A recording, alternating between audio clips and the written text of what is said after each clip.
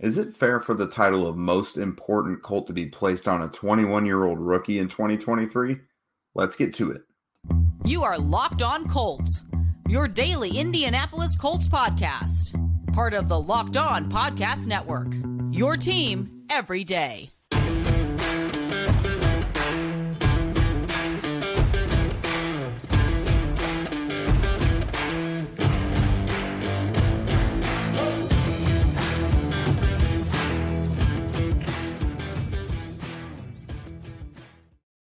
All right, party people. Thanks for joining us and making us your first listen of the day.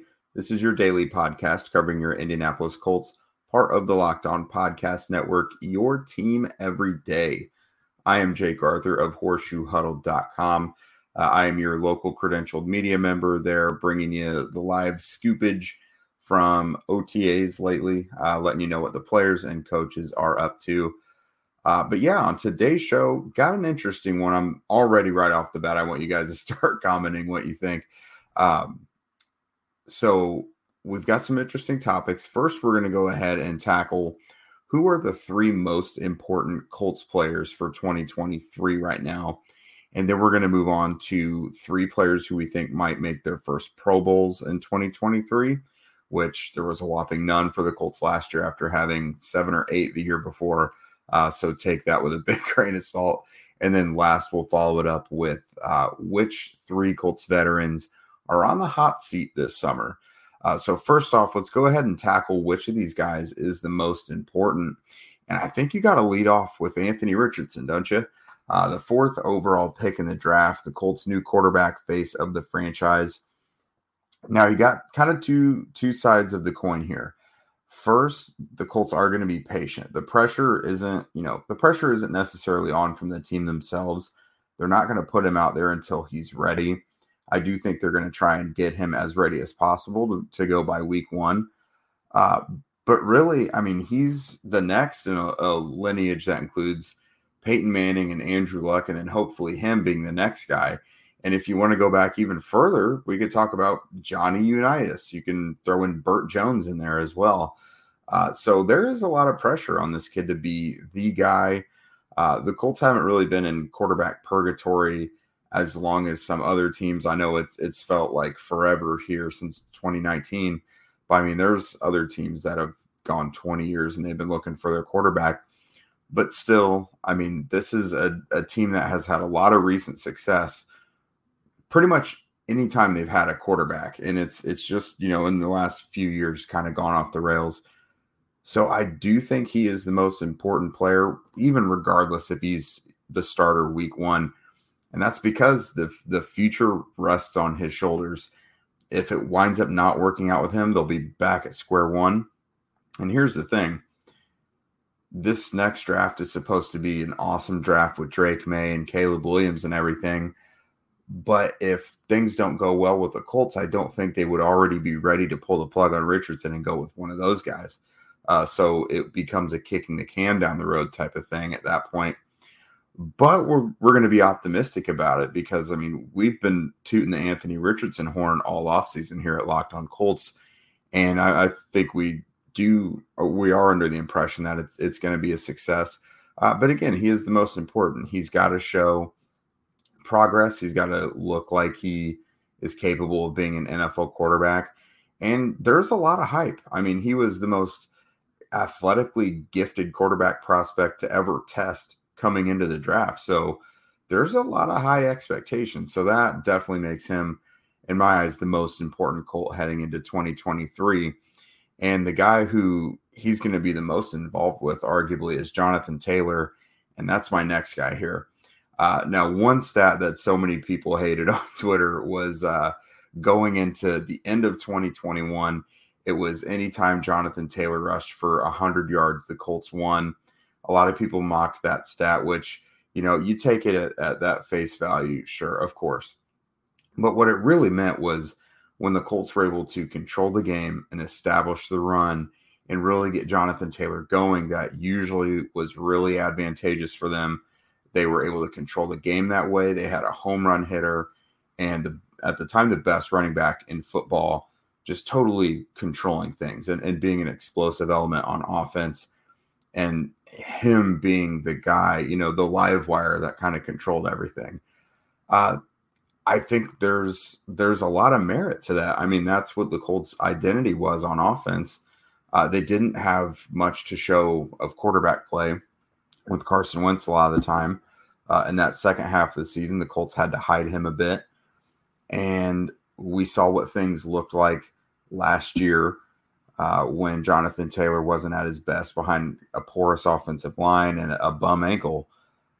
So, I mean, the Colts 13-1-1 in Taylor's career when he rushes for 100 yards.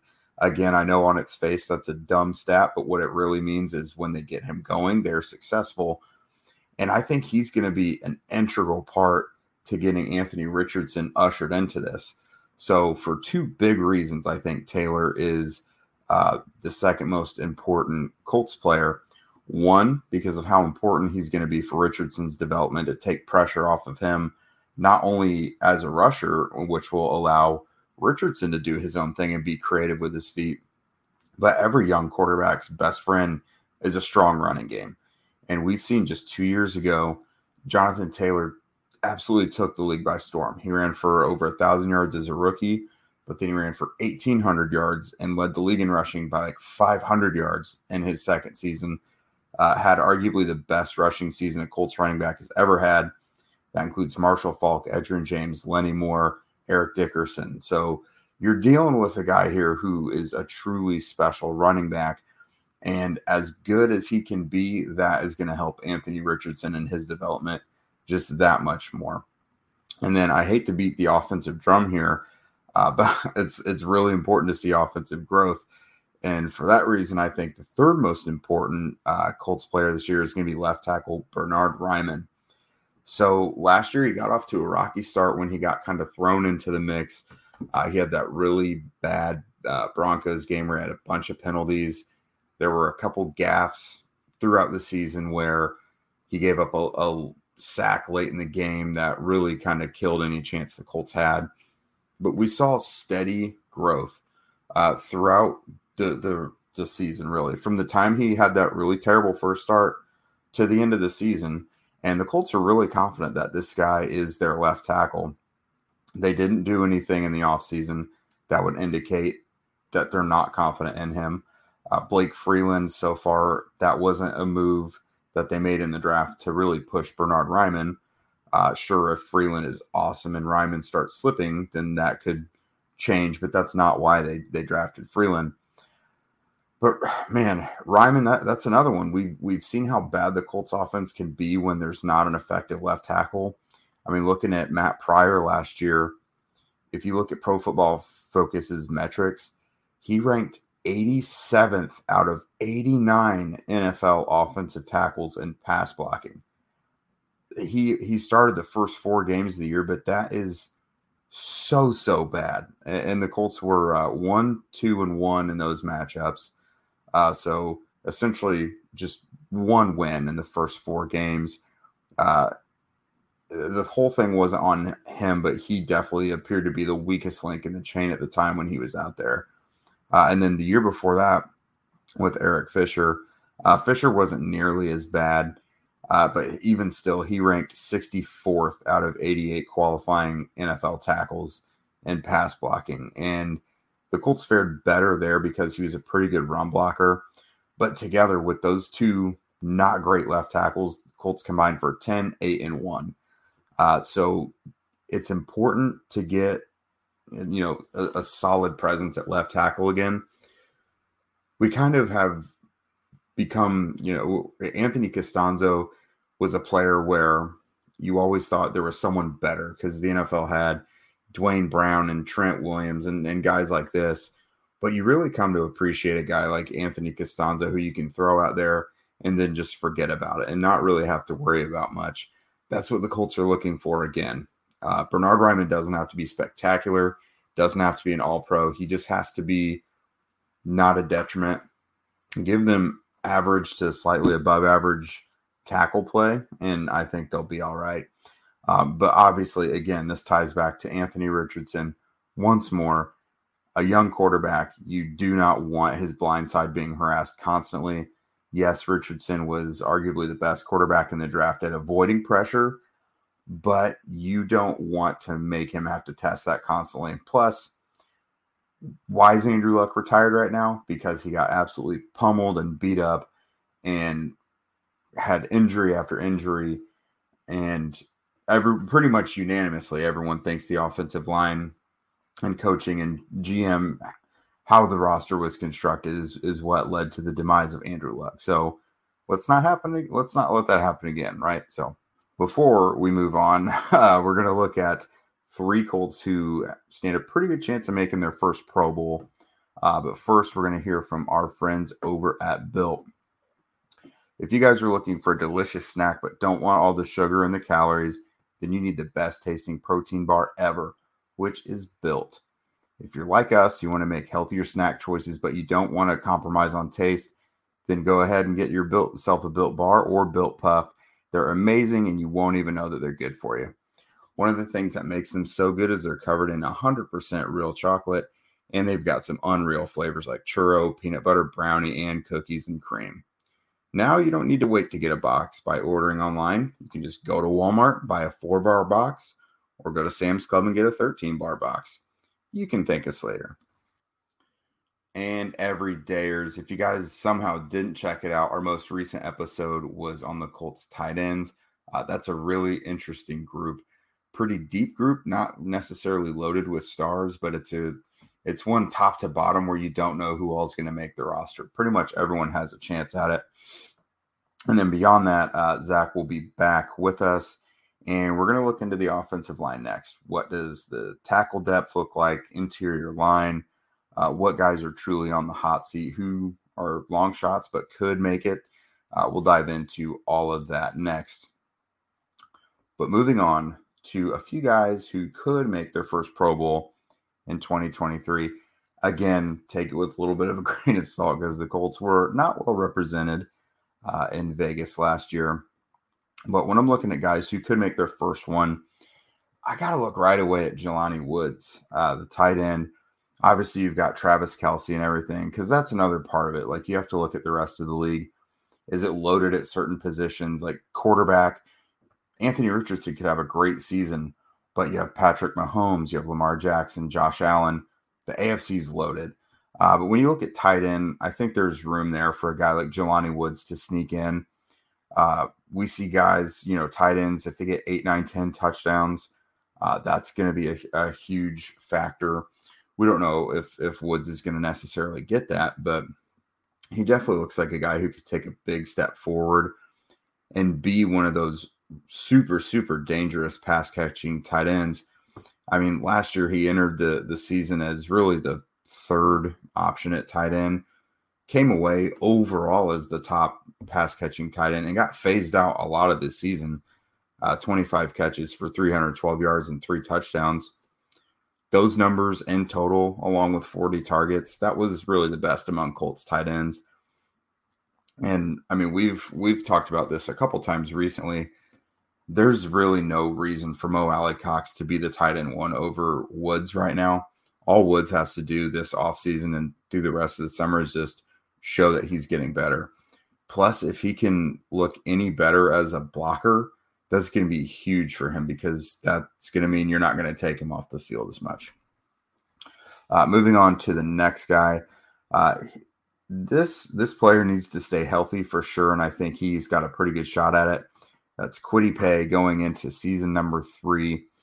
Last year, kind of like Taylor, he had an ankle injury that just kind of nagged him the whole, really the second half of the season. In 12 games, he finished with 6 sacks and 10 tackles for loss. If you move that over to 17 games, it's 8.5 sacks and 14 tackles for loss. The tackle for loss numbers are actually really, really good. But this is a guy who was really their most consistent defensive end. Yannick Ngakoue did have the 9.5 sacks, but Kwity Paye, when he was out there, was just doing things more consistently, especially helping in the run game. If this guy can stay healthy for 17 games and just play a full slate, I think he'll be a 10-sack guy. And those 14, 15 tackles for loss, should not be a stretch for him by any means. I mean, that's basically what he was already on pace for.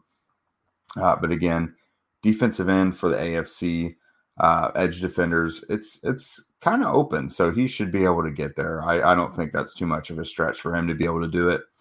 This next guy, I think a lot of us are rooting for it. That's Zaire Franklin, the linebacker, going into his second season now as a full-time starter. Last year just blew up, broke the single-season franchise record for tackles with 167, added 12 tackles for loss on top of that. There's not much reason to think he can't duplicate that this year. For starters, Shaquille Leonard, we still don't know if he's going to be back, what percentage of strength he's going to be back at.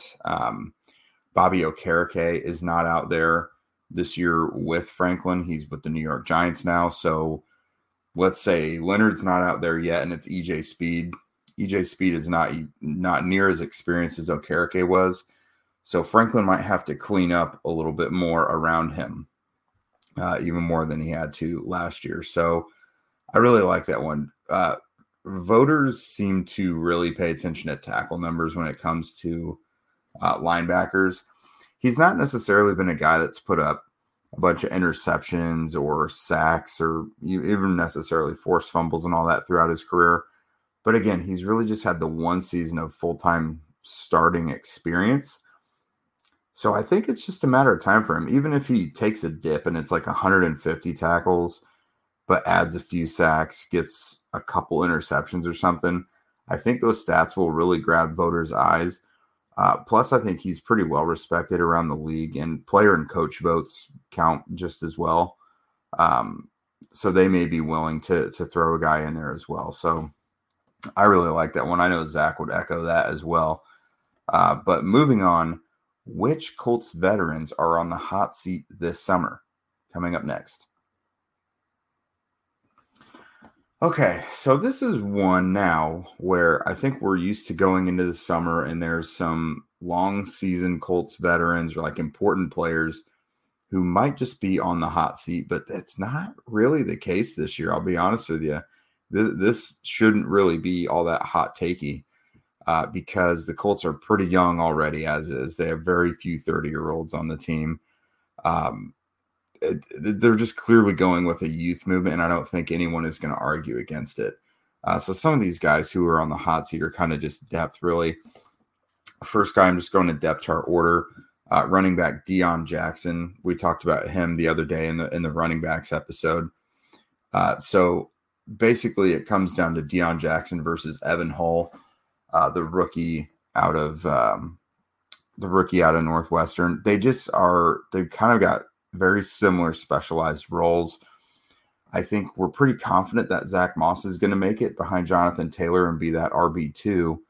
But then you look at Deion Jackson, you look at Evan Hull. They're both quality between the tackles runners. Their best asset probably is pass catching. Deion Jackson actually last year, his 30 receptions were 5th on the team.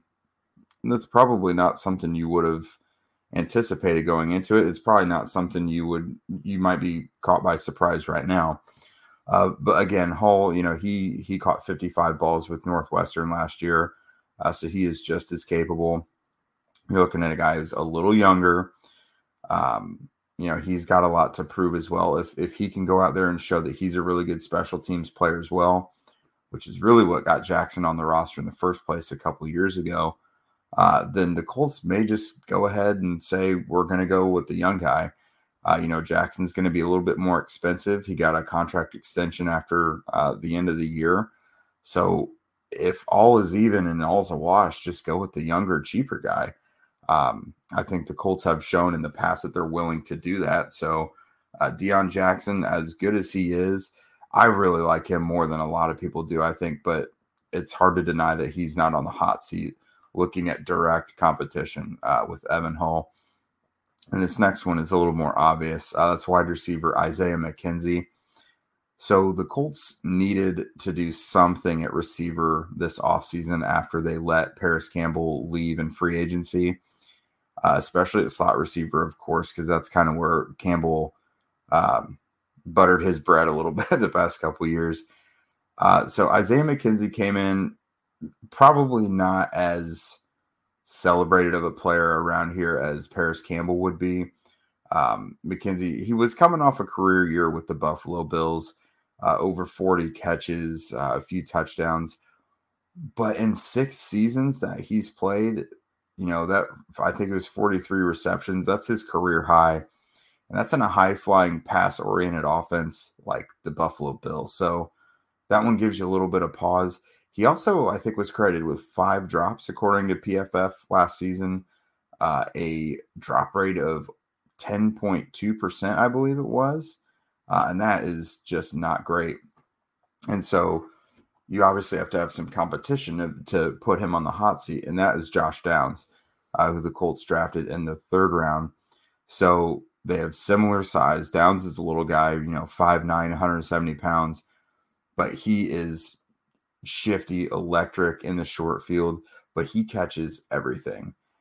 So I think almost unanimously, I think we all are under the impression that the slot receiver position is Downs to lose. But not only that, McKenzie can return punts and kicks too. So can Downs. So Downs is basically a younger version of everything that Isaiah McKenzie is, and perhaps projected to be an even better version of it, more steady version, since he doesn't have issues with drops or anything like that. So again, I think McKenzie should stay on the roster, but I no longer think that the slot receiver position is his. I think it's only a matter of time until Downs has that under lock.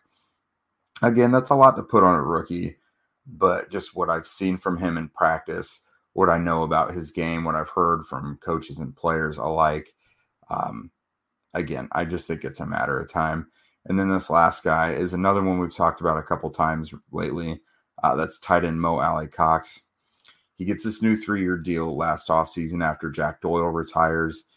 And he just, he didn't answer the call to be the guy. You're handed the tight end 1 spot, but then he comes in and, according to Pro Football Focus, is the Colts' 3rd worst blocker overall on offense. Only ahead of Kylan Granson and Danny Pinter.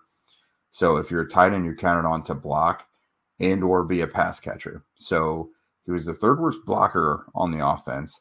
And then as a pass catcher was the least productive tight end. Jelani Woods and Kylan Granson both did more as pass catchers than he did. So you're the top tight end on the roster, but you're basically 3rd in the pecking order as a pass catcher, and you're one of the worst blockers on the team.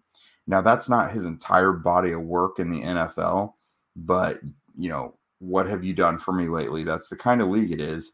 And right now, he's a guy who very much underwhelmed last season and has an athletic freak with a world of potential breathing down his neck in Jelani Woods. And with as loaded as the tight end position is, again, if you haven't seen it yet, we just did an episode breaking down the tight end position. It's a roster with 7 guys on it, all very talented. You can make a case for any of them to be on the roster, which means that it might not just be Woods that kicks Alley-Cox off the roster if the Colts decide to make that happen. A guy like Drew Ogletree, if he comes back from this ACL injury and looks really good. If rookie Will Mallory comes in and looks really good. Pharaoh Brown or Caden Smith, if they prove to be capable blocking tight ends like they have been in their career, you just start to look at the guys you have and the money and cap space that they're eating up and saying, why is this, why is option A on the roster over option B? And then you got to make tough decisions from there. Certainly not lobbying for it, but I think it makes all the sense of the world if the Colts do, in fact, decide to go that way. So thank you guys again for listening today. Again, I want to hear what you guys think for sure, because I think these are some pretty interesting topics that we're probably gonna have to dive into them again here in a couple months once training camp is upon us. Again, everydayers, thank you for hanging with us all the time. We're going through the positional episodes right now, looking at each position group. We've done quarterbacks, running backs, wide receivers, and tight ends. Zach will be back with us. We're going to break down the offensive line next as well. Also, the Colts will be back at OTAs again for the Colts media session That's on Friday, so keep an eye out. I'll have more videos from the media sessions with players and coaches there as well. And if you don't already, follow at Locked On Colts, at Jake Arthur NFL, and at Zach Hicks2 on Twitter. Also, be sure to subscribe to Locked On Colts on YouTube and wherever you listen to podcasts. We'd also love your ratings and reviews as well. That helps get us up the charts, and that is very much appreciated. And with that, we will see you guys tomorrow.